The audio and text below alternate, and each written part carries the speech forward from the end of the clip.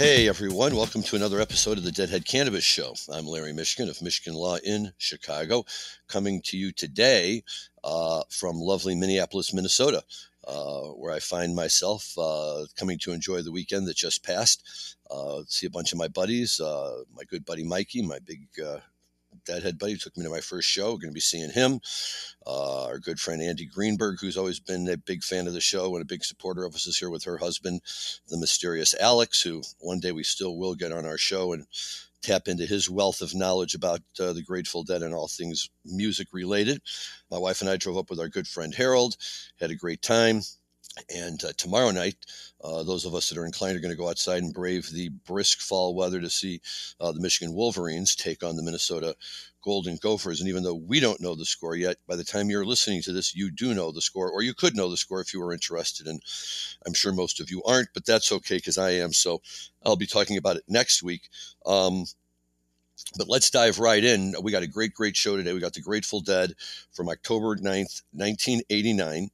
And this is a special show. We've talked about this show before, and we've played bits and pieces of this show and the day before, the 8th and the 9th, because it's the two nights when the Grateful Dead played at the Hampton Coliseum in Hampton, Virginia, under the title of formerly known as the Warlocks. And of course, the Warlocks was the name of the band the Grateful Dead played under before they switched over to the Grateful Dead in or around 1965, early 1966. I don't remember exactly when. I should, but I don't. And so throwing the name Warlocks in there, this was a two-off show. They had just played a tour that had just, I think, ended, and they made a very quick announcement. It was less than 30 days from announcement to show. Everybody had a scramble. When they saw the Warlocks, people knew they couldn't miss it, and they didn't, and it was a great show. And on October 9th, 1989, 34 years ago today, here's how it all began. Keep smoking around midnight. You shoot me a look that says let's go.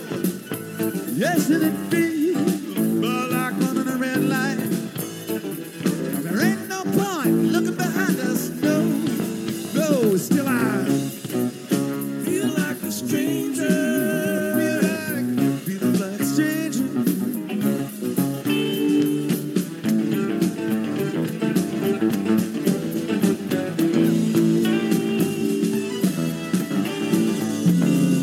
You know it's gonna get stranger. Some things you just know.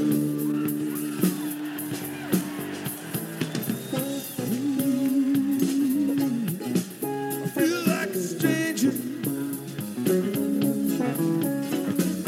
feel like a stranger. Feel like a stranger. Feel like a stranger. Just like a stranger.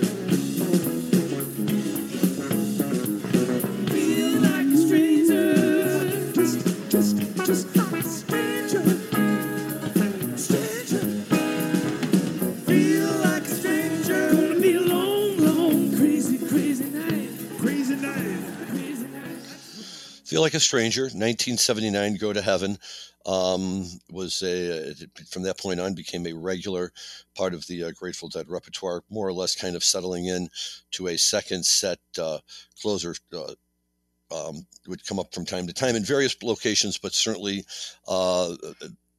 there, and would also be played a lot as a show opener, actually, probably more as an opener than anything else. So I'll strike that last statement and go with this statement, which sounds a lot better, that it could open sometimes with Franklin's Tower, with a number of other songs, but sometimes just straight on its own.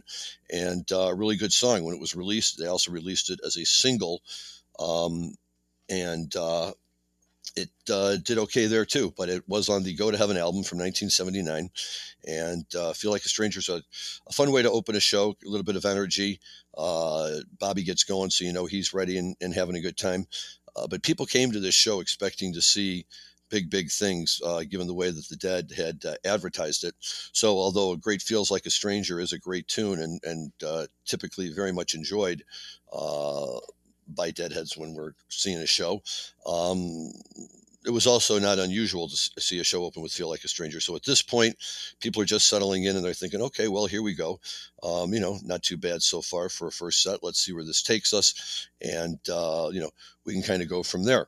So that's fine. Let's see where it takes us. And a few minutes later in the first set, the fans got to hear this.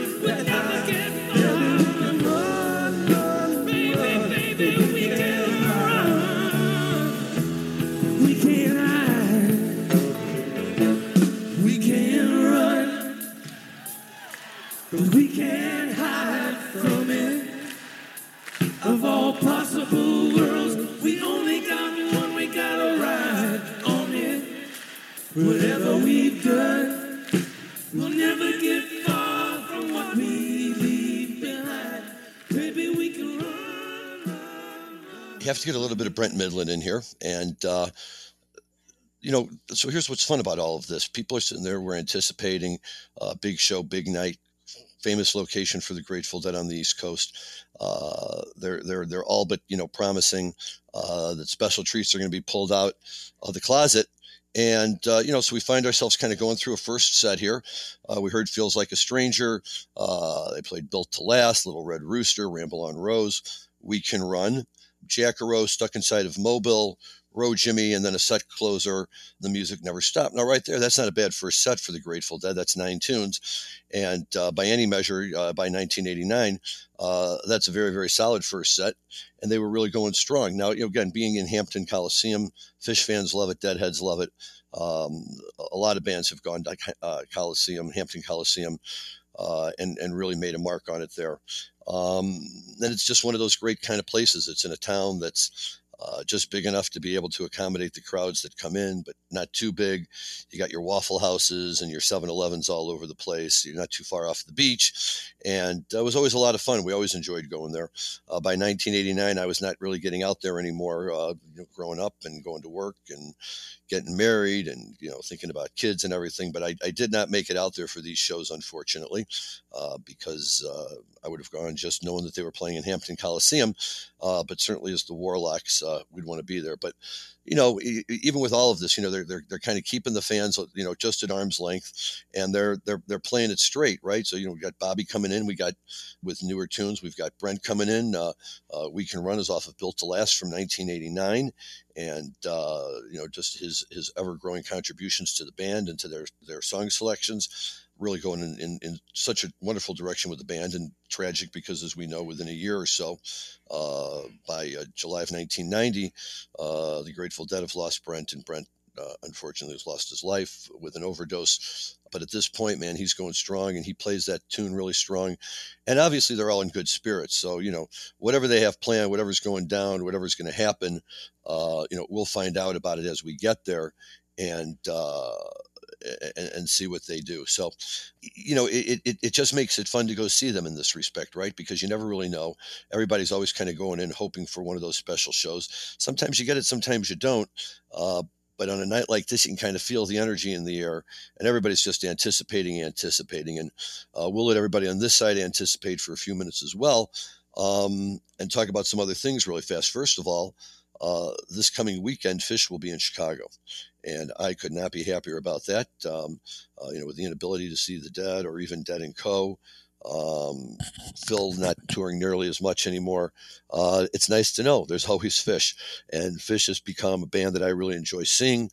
They will really rock it out for a good period of time, good crowd, good people. Got some good seats to see them in the United Center in Chicago.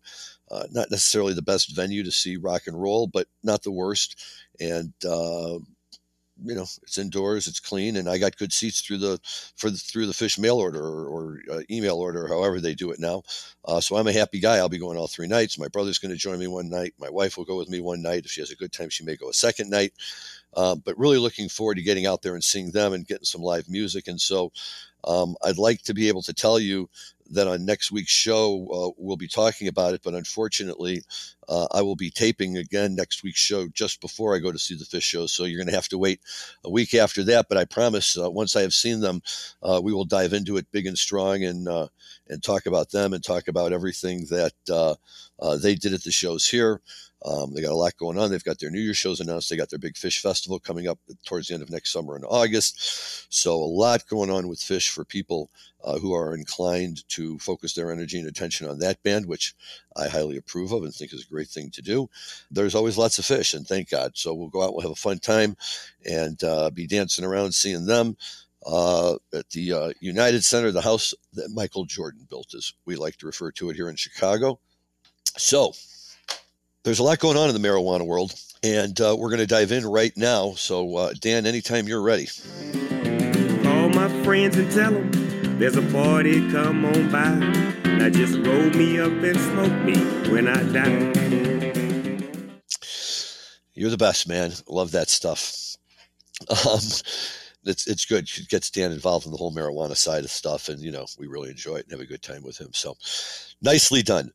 There's really kind of a lot going on, as there always seems to be in the marijuana world. And, I was flipping around and looking at some stories today on both MJ Biz and Marijuana Moment, which are this show's 2 go-to sources for our marijuana news, and 2 news sources that I would strongly recommend. And I'd recommend you go to both of them, because while they will both have some of the same stories, they will also each cover stories that the other one isn't covering or hasn't picked up on yet. And if you want to know what's going on in the marijuana world, that's a great way to do it, or listen to this show each week, and I'll be happy to update you as well. One of the issues that we've talked about going on with marijuana, and something that certainly has to be ultimately addressed and considered, is the idea that in order to have a FOIDA card, a firearms owner identification card, which allows you to carry a gun in this country, you cannot be engaged in the violation of any laws, including Schedule 1 and Schedule 2 controlled substances. And since marijuana remains a Schedule 1 controlled substance, notwithstanding the DEA and Health and Human Services and everybody apparently for the last 20 years really knowing and understanding that marijuana doesn't belong on any schedules and shouldn't be treated any differently than alcohol or any other substances like that that are potentially intoxicating, but are otherwise safe and harmless. And even more so, as we've talked about week after week, more and more medical treatments are coming out. More and more studies are coming out verifying earlier reports on medical treatments. And it's just such a positive thing to see all of that. But yet we still have some issues floating around. And one of them is this idea of the gun ban. And it's very disconcerting and it's very upsetting because the fact that people want to be able to go out and smoke marijuana should not automatically disqualify them from owning a handgun. Now, I'm going to confess to anybody, I'm pretty much an anti any kind of gun guy because I don't see the value, and I do see the huge, ridiculous numbers of deaths. Gun violence just became the number one cause of teenage death in this country. That's something we don't need. If it were marijuana, everybody would be screaming to get marijuana off of the laws and make it illegal again and lock people up forever. But it's guns, and they don't. So I see a gun problem in this country, but I've always taken the position that guns and marijuana are 2 separate issues. And when you legalize something, like we legalize alcohol, we don't say anybody who drinks alcohol can't have a gun, although I would be willing to bet that people who go out and get drunk are far more likely to engage in gunfire than people who have smoked marijuana and have gotten stoned. Just like with driving and all the studies that showed that drivers who are inebriated after drinking alcohol are far more dangerous than drivers who have gotten high from smoking or edibles or whatever form of marijuana they take. And yet, once again, marijuana gets, no, this is the bad one and this is the one we're going to punish. So we've seen a number of different groups in a number of different states trying to separate these two issues and allow people to be medical marijuana patients or to have medical marijuana operating licenses for either dispensaries or cultivation, and not find that they're automatically disqualified simply because they own a firearm, which, at least in this point in time, is certainly their constitutional right. And even though I'm against it, I will always recognize a constitutional right when it's been enunciated. Again, we can agree to disagree on whether it was properly enunciated, but until somebody goes in and challenges it again with a better argument, and I do believe there are better arguments out there, it is legal. So if it's okay to have a gun and if it's okay to smoke marijuana, I don't know why it's not okay to do both. But the Justice Department found it necessary to go in and defend its gun ban for medical marijuana patients in oral argument before a federal appeals court, which heard arguments last week in a case concerning the constitutionality of the federal ban keeping medical marijuana patients from purchasing or possessing firearms. The three-judge panel of the U.S. Court of Appeals for the 11th Circuit listened and asked questions as attorneys for Florida medical cannabis patients and the Justice Department argue their side of the case, which have been fleshed out in multiple briefings, for over a year now. So Will Hall, who is representing the plaintiff, said in his opening remarks that there are two main considerations at hand that demonstrate the unconstitutionality of the federal ban. Multiple courts outside of the 11th Circuit have already determined that prohibition is unconstitutional.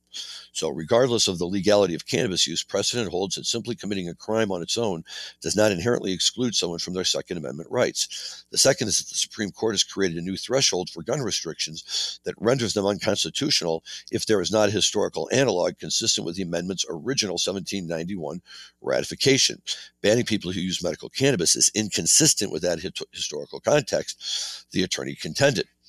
Now, the Justice Department attorney came back and recognized that there were not widespread illegal drugs at the founding. That's not something that happens until the turn of the 20th century. But he argued that early laws restricting gun rights over drunkenness and mental illness represent historical analogs that are consistent with the purpose and intent of the federal gun ban for people who consume cannabis regularly. In a prior briefing, they said it was undisputed that the conduct that plaintiffs wish to engage in is a violation of federal law and obviously has been for 50 years. I think it's also significant that we're talking about a violation not just of the law, but a violation that involves the use of intoxicating substances. It's undisputed here that those substances involve the impairment of cognition, judgment, and other skills that are essential to the safe handling of firearms. I would concede that if somebody's going to be handling a firearm, they're better off not intoxicated. But if it's a question of we live in a society where we know people are going to be intoxicated, I think you have a much stronger argument drawing that connection that they're trying to make here with alcohol far more than with marijuana for the reasons that we always all go around talking about. It's just a very complex issue. But for me, I don't see where it helps the marijuana community or the marijuana side of the argument at all to try to link the two issues. And even from a government perspective, I don't think it really makes sense to try to link the two issues because we all know that marijuana is legal now in the states that have approved it, which are growing and growing in number. We all know that marijuana is a remarkably safe product to consume. We all know that marijuana has been shown to have tremendous medical value. We all know that in states with legal marijuana, teenage smoking goes down. We know that numbers for American citizens who approve of legal marijuana and who have used marijuana at least once in their lifetime are at all-time highs. And so, we're just at a point in time where we kind of have to allow marijuana to proceed on its own. And that's really what should be going on here. Marijuana is its own substance. It's its own issue. And clearly, it has made its way into society. And to try to go back and once again link it with guns or try to emphasize that linkage for purposes of shrinking or reducing the medical marijuana market and the legal cannabis community, to me, that seems un-American. That seems something that just shouldn't be done. And I'd like to see the NRA and other gun groups taking a very strong stand on this issue, like they tend to do on any issue involving gun rights other than when it's a black person involved. And some of those moments just don't work out very well for them. And this would seem to me to be a great moment for the NRA to come out and say, yeah, this is ridiculous. We don't approve of this law. Marijuana consumers are citizens too, and they have just as much right to carry a gun as anybody else. Unfortunately, I don't see them doing that. And so, that's a whole nother issue problematically on the on the gun side. But at the end of the day, I think that we all have to kind of move on beyond this issue and not really let us drag it down into an argument that nobody's ever going to be satisfied with. It really raises up a lot of emotional feelings in people. And, when guns get interjected into the argument, we very, very quickly draw political lines and societal lines in terms of what we as individuals all believe is the proper place for any kind of a gun in society today. And, for as many of us that oppose it, there are just as many that approve it and wouldn't have it any other way. And that's great. And neither the purpose of this show or my life at the moment is to be arguing that issue. So I say let's not make it an issue of marijuana. Let's keep it separate. And the federal government, once again, has to stop the hypocrisy that is all of these ridiculous rules that they come up with. Because as we've talked about recently, the government itself has conducted studies of marijuana. The government itself is aware of the medical benefits of marijuana.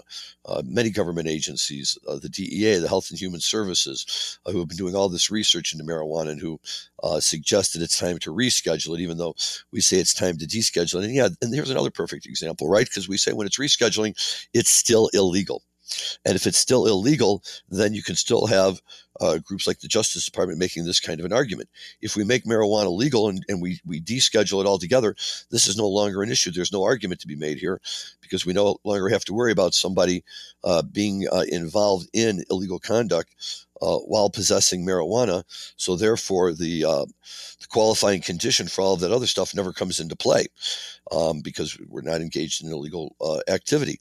And, I don't want to see certain groups coming forward and saying, well, look, we don't want marijuana legalized on the federal level, and we don't really want it legalized at all. In fact, what we want to be able to do is to keep punishing people like this because they've chosen to exercise what should be, as much of a constitutional right to ingest and appreciate a substance as any other substances out there that we use. And, we like to think that we're heading towards that goal. Many of us think we're not getting there nearly fast enough. And this is an issue that whether you believe in guns or don't believe in guns makes it very easy to illustrate the great divide that still exists out there between a federal government that's going to get off its hypocrisy high horse and say, yes, people like to smoke weed. We get that. We recognize that it does have societal value. It does have medicinal value. We're going to take it off the schedules. We're going to make it available for everyone 21 years of age or older per state rules in which it's grown or sold, and they can decide how to do it. There's no constitutional right to marijuana, but you don't have to make it illegal because of the feds because we say it's legal, just like the hemp bill in 2018. This is something that just needs to get done already. Then if that happens, we don't have to worry about the Safe Banking Act once again blowing up in the Senate and the House, because when it's legal, the banks will no longer have to worry about any of these issues in terms of doing business with the industry. So, it's really time, I think, to move forward and to move past all of this and to really try and find a way that allows people with multiple legal rights to enjoy constitutional rights to enjoy all those rights. One might say in an entourage effect, all of them at the same time working together.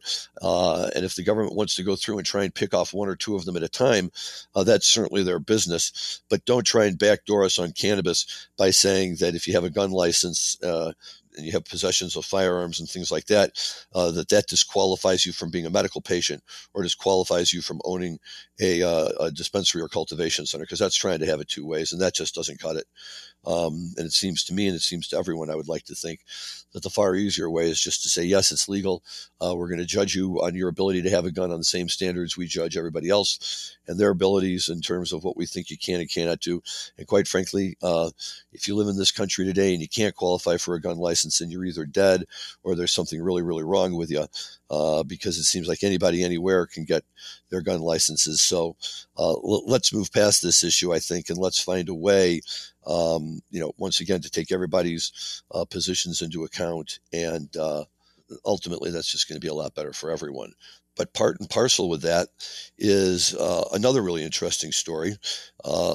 And this one is a good story. And this one I like to see because it's very positive in terms of recognizing the medical efficacy of marijuana, which, again, is one of the key factors in getting it off of Schedule 1. The American Nurses Association has officially recognized cannabis as a formal specialty practice area. Now, this is significant. It's a professional organization, represents more than 5 million nurses in the U.S., and it's announced its formal recognition of cannabis as a nursing specialty practice area. So, this is people, absolutely recognizing a um, a traditional, well thought of mainstream medical group in this country, nurses who many would say are really the ones on the front line of medical care, and the ones who ultimately do all the dirty work and make things happen after the doctor kind of comes in and sees the patient and waves his or her magic wand over their heads. It's the nurses who are doing the down and dirty work, kind of behind the scenes, if you will, out of the spotlight. And yet here they are coming forward and saying that they believe that cannabis plays an important role in providing patients with education and guidance on incorporating marijuana into treatment. They say this recognition highlights the essential role and special contribution of cannabis nurses to the healthcare system and promotes enhanced integration of cannabis therapies for healthcare consumers across diverse healthcare settings. The group bills itself as the sole reviewing body of specialty nursing scope of practice and standards of practice.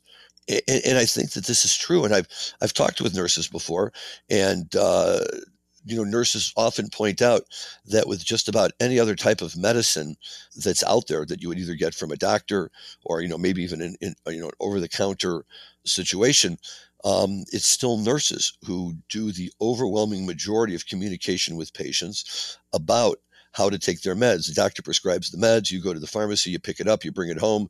You're not sure what to do. You call the doctor's office. The nurse calls you, not the doctor.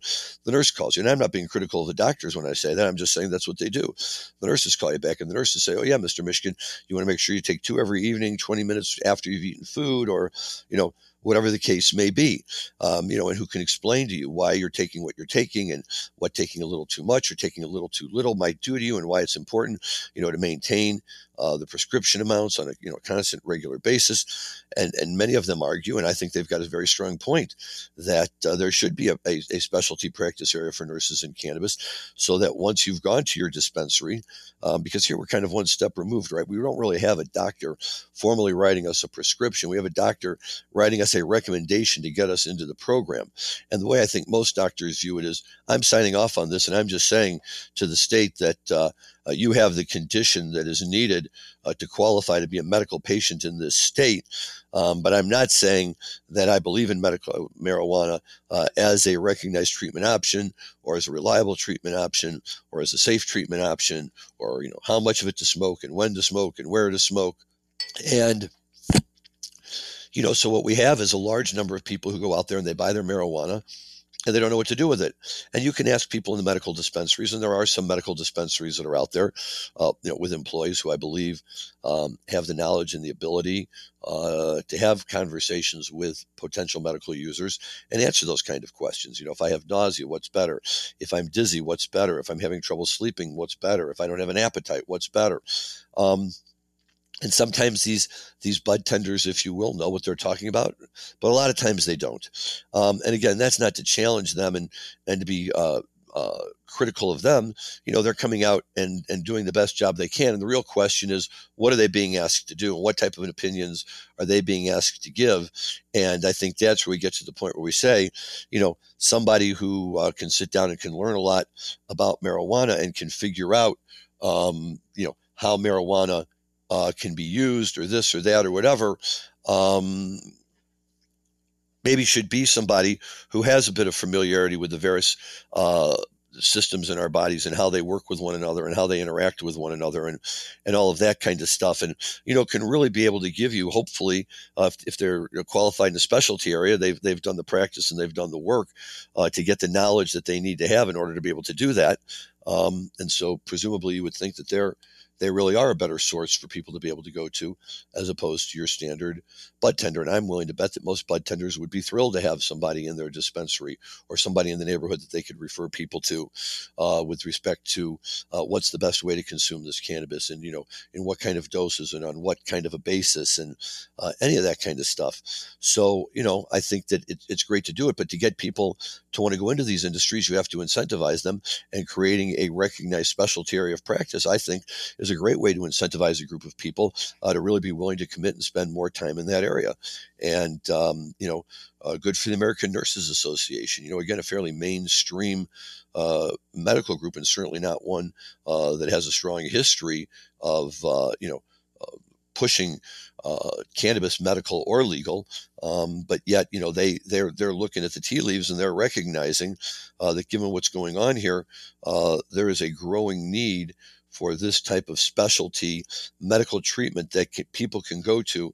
That's maybe not as expensive or as formalistic as medical treatment with an MD or another level healthcare provider like that, but it is somebody who's going to know more than your regular bud tender, and hopefully somebody who can give you a little bit of confidence and a little bit of information, so you can walk into a dispensary to make a purchase and not feel uncomfortable, feel like I've got a pretty good grip on this, at least a grip good enough that I can go up and I can ask questions now, and if I don't sound quite right, the guy behind the counter may have a little chuckle at my expense, but it won't be a full-blown slap in his side and pointing his finger at me, and and that kind of thing. And I think that that's important for people to have that kind of confidence and to have that kind of understanding of what it is they're buying, and what the purpose of buying it is, and how is it going to work, and how would it be used. And so I'm all for a specialty area of practice for nurses, for doctors, for any type of healthcare professional up or down the line. I think it's just a very, very important thing.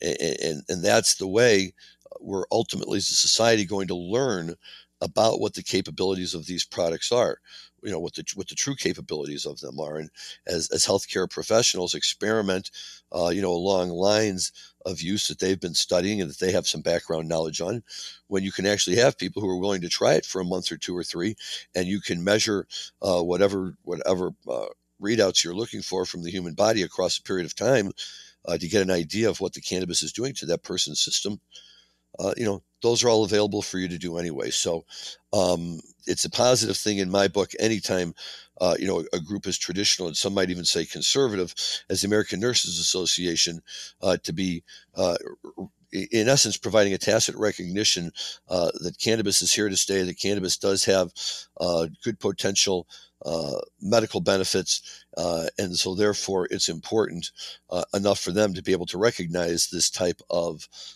specialty and let people run with it.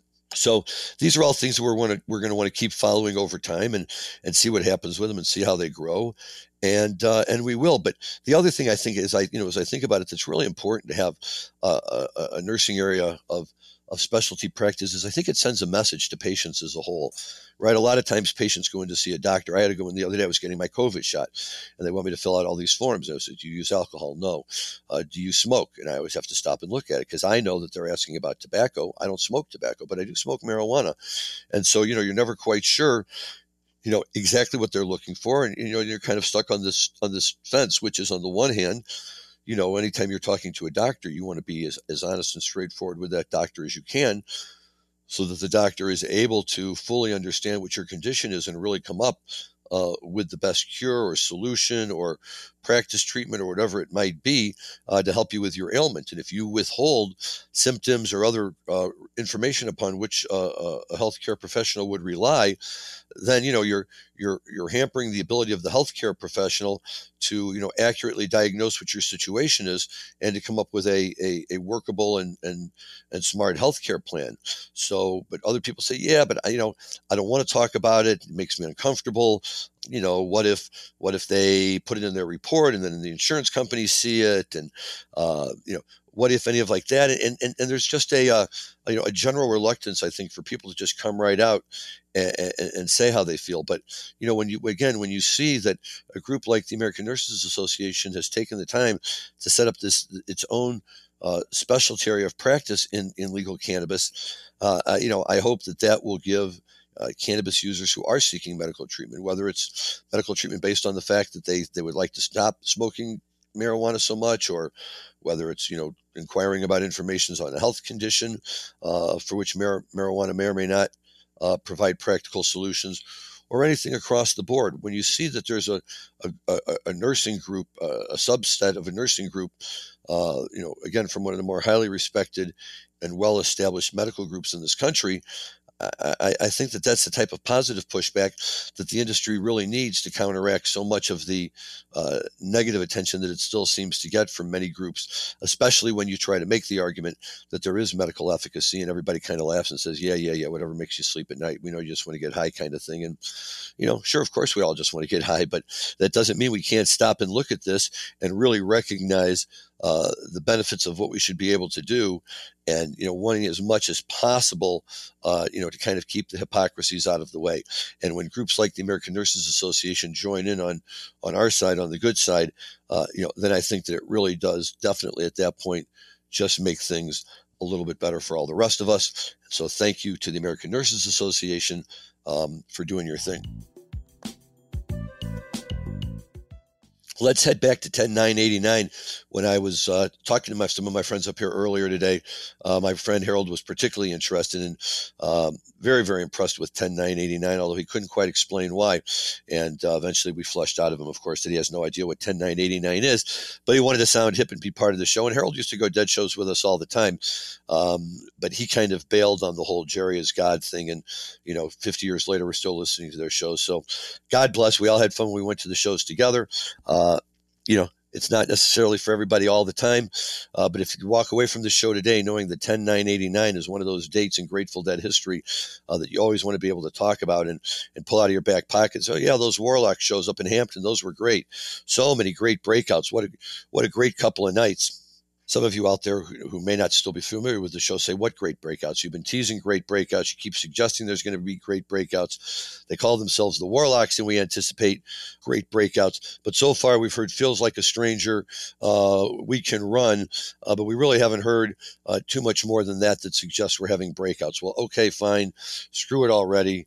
We're getting ready now to kind of come forward with the goods that have been promised all day, because after that really, really killer first set, the boys come out in the second set and open with a tremendous playing in the band. And, quite frankly, I think for many of us, that right there might have been a very, very good hint at where things were going, because playing in the band is the modern day. And when I say modern day, I certainly refer to 1989 as modern day Grateful Dead, not modern day in terms of where we are today.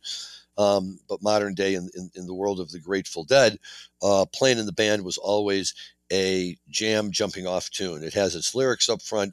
Bobby really gets into it and sings it, but then they jam and it becomes a free-form jam. And many, many times it becomes the launching pad for a very great series of tunes that are about to come at us. And that's what happens here, because they immediately, not immediately, but as they begin to slow down on the playing, they slide over into Uncle John's Band. Again, another Grateful Dead standard classic from the 1970-71 period. And, if it were only played once every 10 or 15 years or whatever, people would go crazy over that song too, because it's that good of a song. But, for reasons we can never always understand, this is a tune that has always been part of the Dead's repertoire. And I'm sure part of it has to do with the fact that it's such a positive message song. And, Jerry really seems to enjoy it a lot. Bobby always seems to enjoy it a lot. And even though none of them can ever get the words right on it, it's still a fun song. And one that we love to hear. So to open up a second set with the play-ins, Uncle John's back into a play-in reprise, already you've got my attention, and I think that most of the Deadheads who were there that night similarly were taking note of what was going on, and were more than likely, digging themselves in and get ready for whatever rush might going to come next. And it did not take long, because within literally out of the play-in reprise, so making it more or less the fourth song of the second set, all the Deadheads got what they came to Hampton to hear.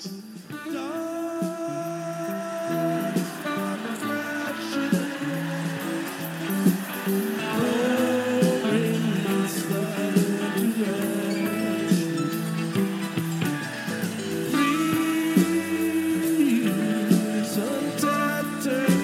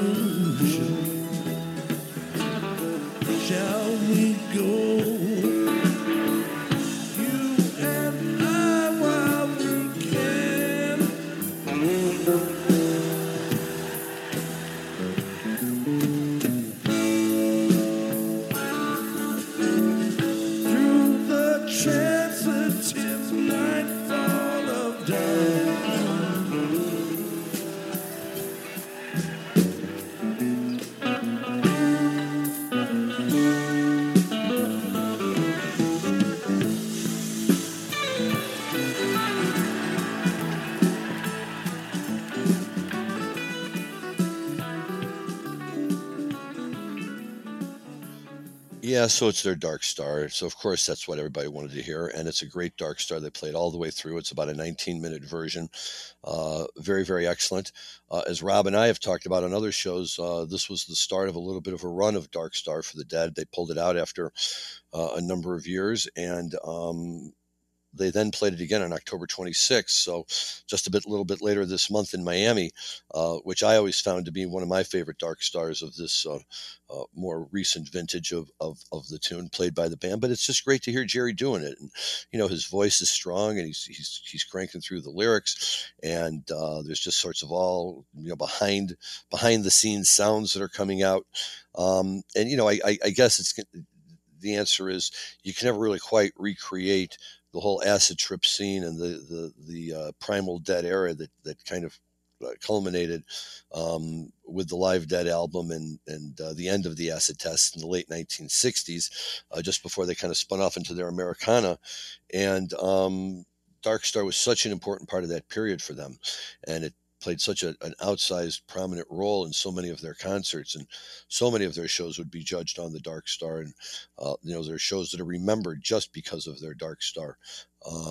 And Deadheads want to hear that kind of stuff. Deadheads are students of history, and they know all the stuff that went down before. And everybody's going to these shows every night because this is what they're looking to catch. They're looking to catch a night when the Grateful Dead, throws it all down and just says, "This is who we are at our core, and this is what we're going to bring to you."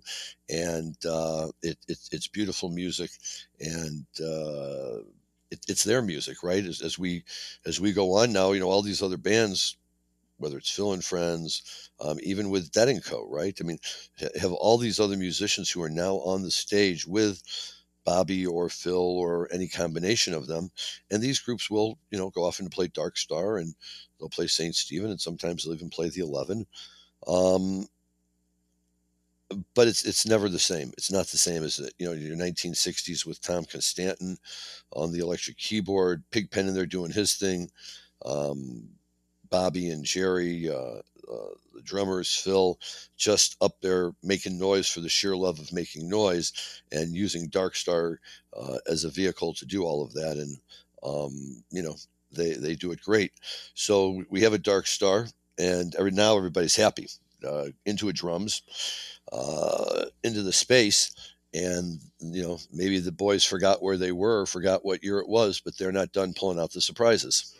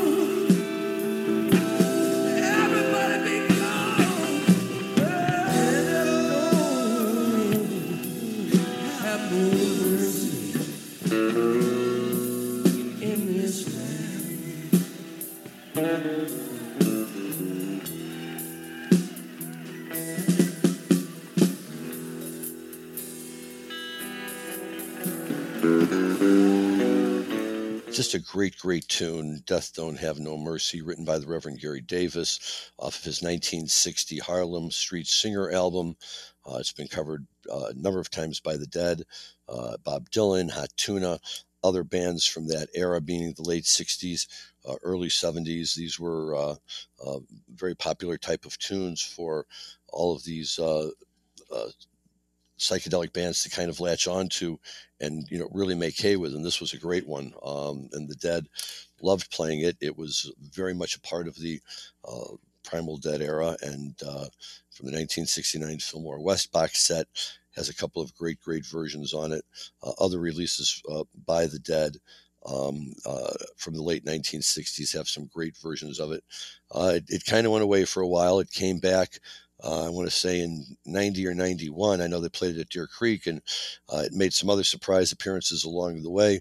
Unfortunately, I never got to hear it. And I'm always a little bit bummed by that because I think it's just a great tune. It's very soulful. Jerry really plays it very, very well. And, when his voice was working, there was kind of like a special feeling that came from it while he was singing it. So certainly a tune that, old timey, traditional Deadheads really love, but also a tune that, hopefully more of the newcomers to the world of the Grateful Dead can get behind. And then as they do get behind, make it part of their education, learning more about music. And if it takes you to the Reverend Gary Davis, all the better for you, because there's a number of great tunes and music out there that he had his hand in creating, and all of us are a lot better for it. And anytime, the Grateful Dead covers one of your songs, that's a pretty damn good sign that you've made it. So not that you need the Grateful Dead to affirm you in that regard, but it also doesn't hurt. And they love that song, and they just played the heck out of it for a while. And like I say, then dropped it for a while, then brought it back for a while. And that was always another thing that was always so surprising for me. What was the point of, playing it, not playing it for 10 years, playing it for 2 months, putting it away for another 10 years or something? But that's just, what they would do with it. And that's what they did with this song. And when, you hear Jerry sing it, and he's really getting into it, and, really appreciates, I think, its emotional aspect, its strong musical aspect. And that really comes through there, I think, in a great way. Now, very interestingly, right out of this, so now we've had a Dark Star, drums, bass, Death Don't Have No Mercy. And, for God's sakes, people could be thinking we're going to get the 11 next. We're going to get Love Light next. We're going to get all sorts of great things next. And in fact, they did. It just wasn't some more Grateful Dead at that moment. From the Death Don't Have No Mercy, they go right into another fantastic cover of Traffic's Dear Mr. Fantasy. And right around this time, they had started doing this on the back end of the Dear Mr. Fantasy, segueing over into the Hey Jude reprise. Not doing the whole song, although once or twice Brent would sneak in the entire song, and it was always fun to hear him do that. But the Hey Jude reprise to Dear Mr. Fantasy was done quite a bit. And then we get to the next song we're going to feature here. And this is a song that was a little bit of a newcomer to Deadheads, but I think it's one that has been taken in and adopted, and the song that everybody gets up onto their feet and ready to dance when they hear Bobby go into it.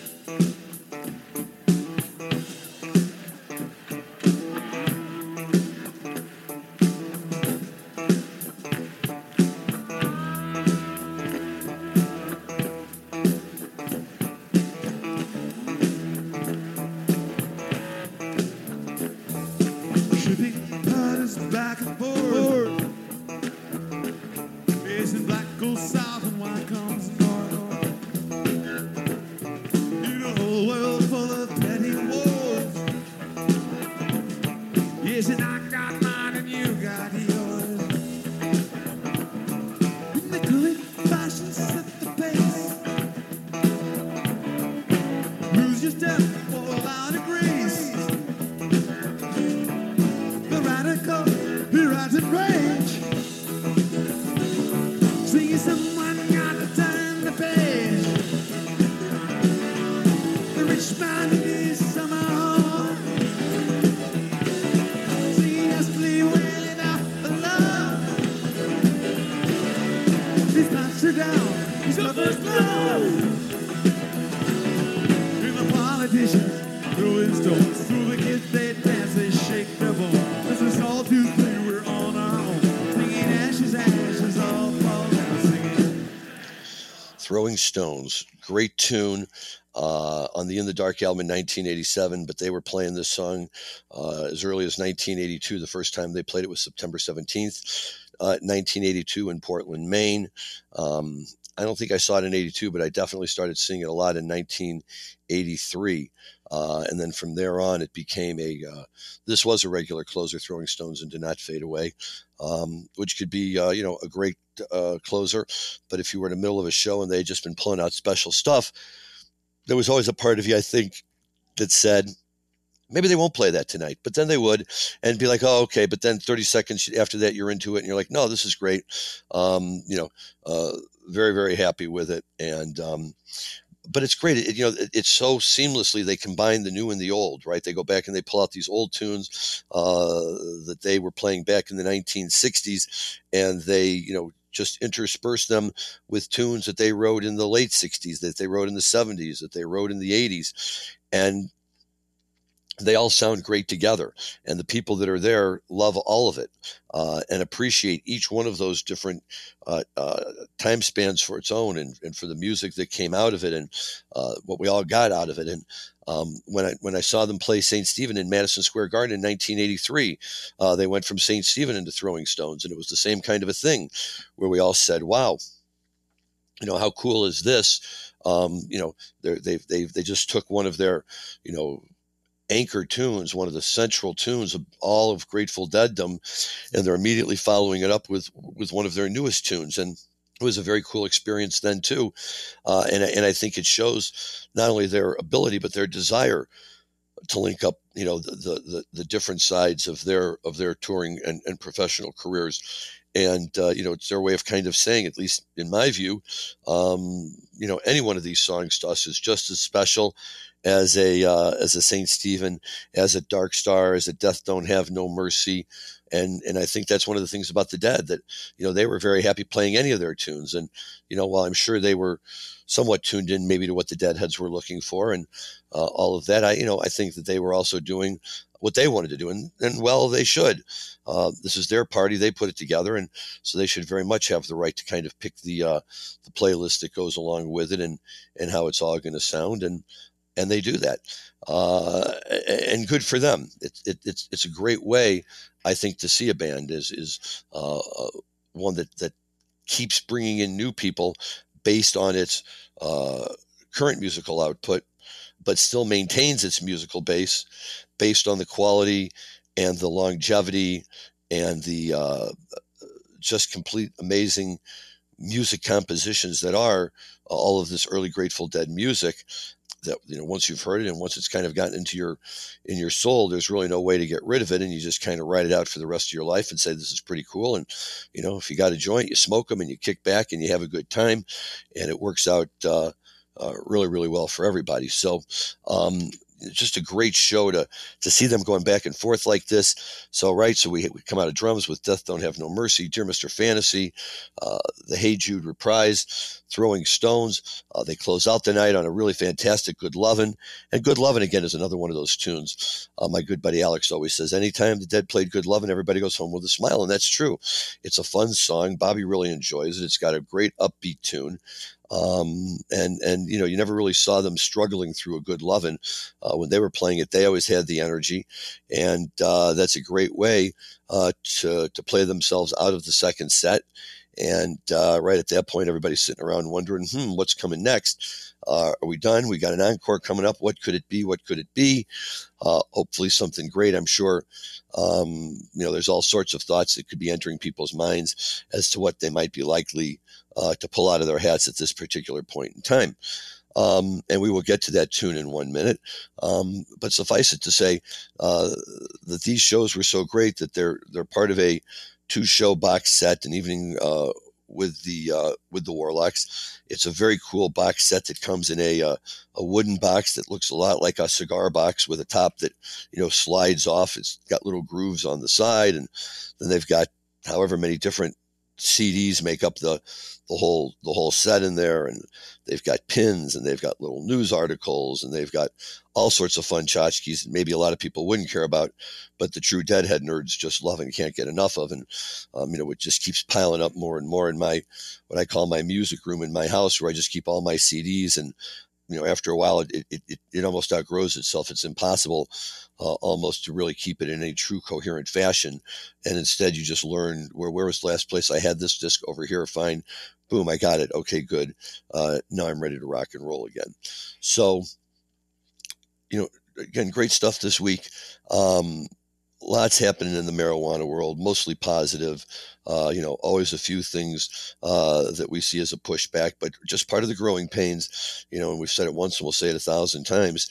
If being in industry means going through a lot of these types of headaches, then give me the headaches all day long, because the industry is so important that it really does need to exist. And it will exist because the people who are currently running the industry, I think, are committed and devoted to it and aren't going to be scared off by more mainstream society trying to throw a variety of hurdles and roadblocks in their way. And once it's out, it's out. People were smoking marijuana in this country for years and years behind the scenes. Now they're doing it on the front cover. And,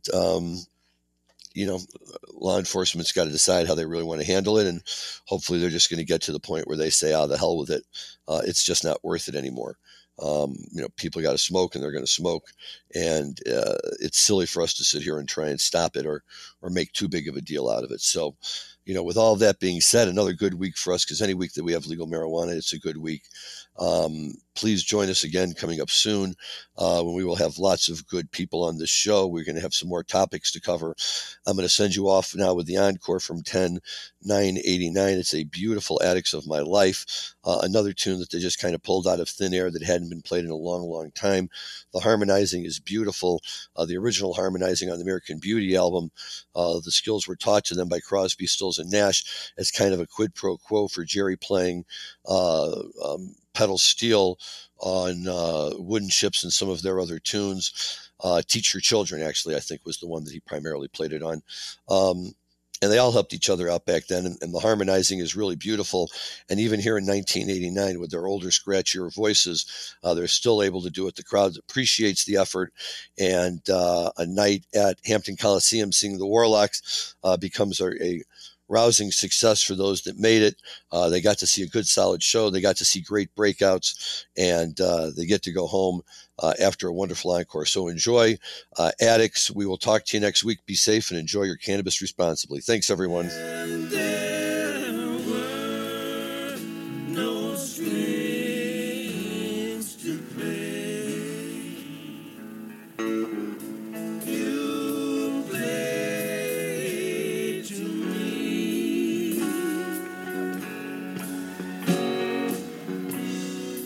In the book of love song dream,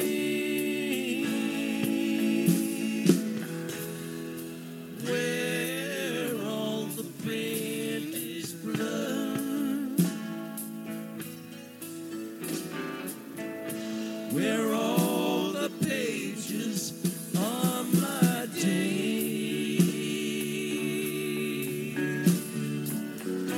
and all my lights grow old.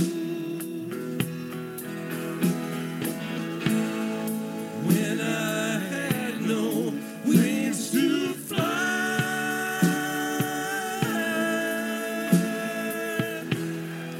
you flew to me. You flew to me.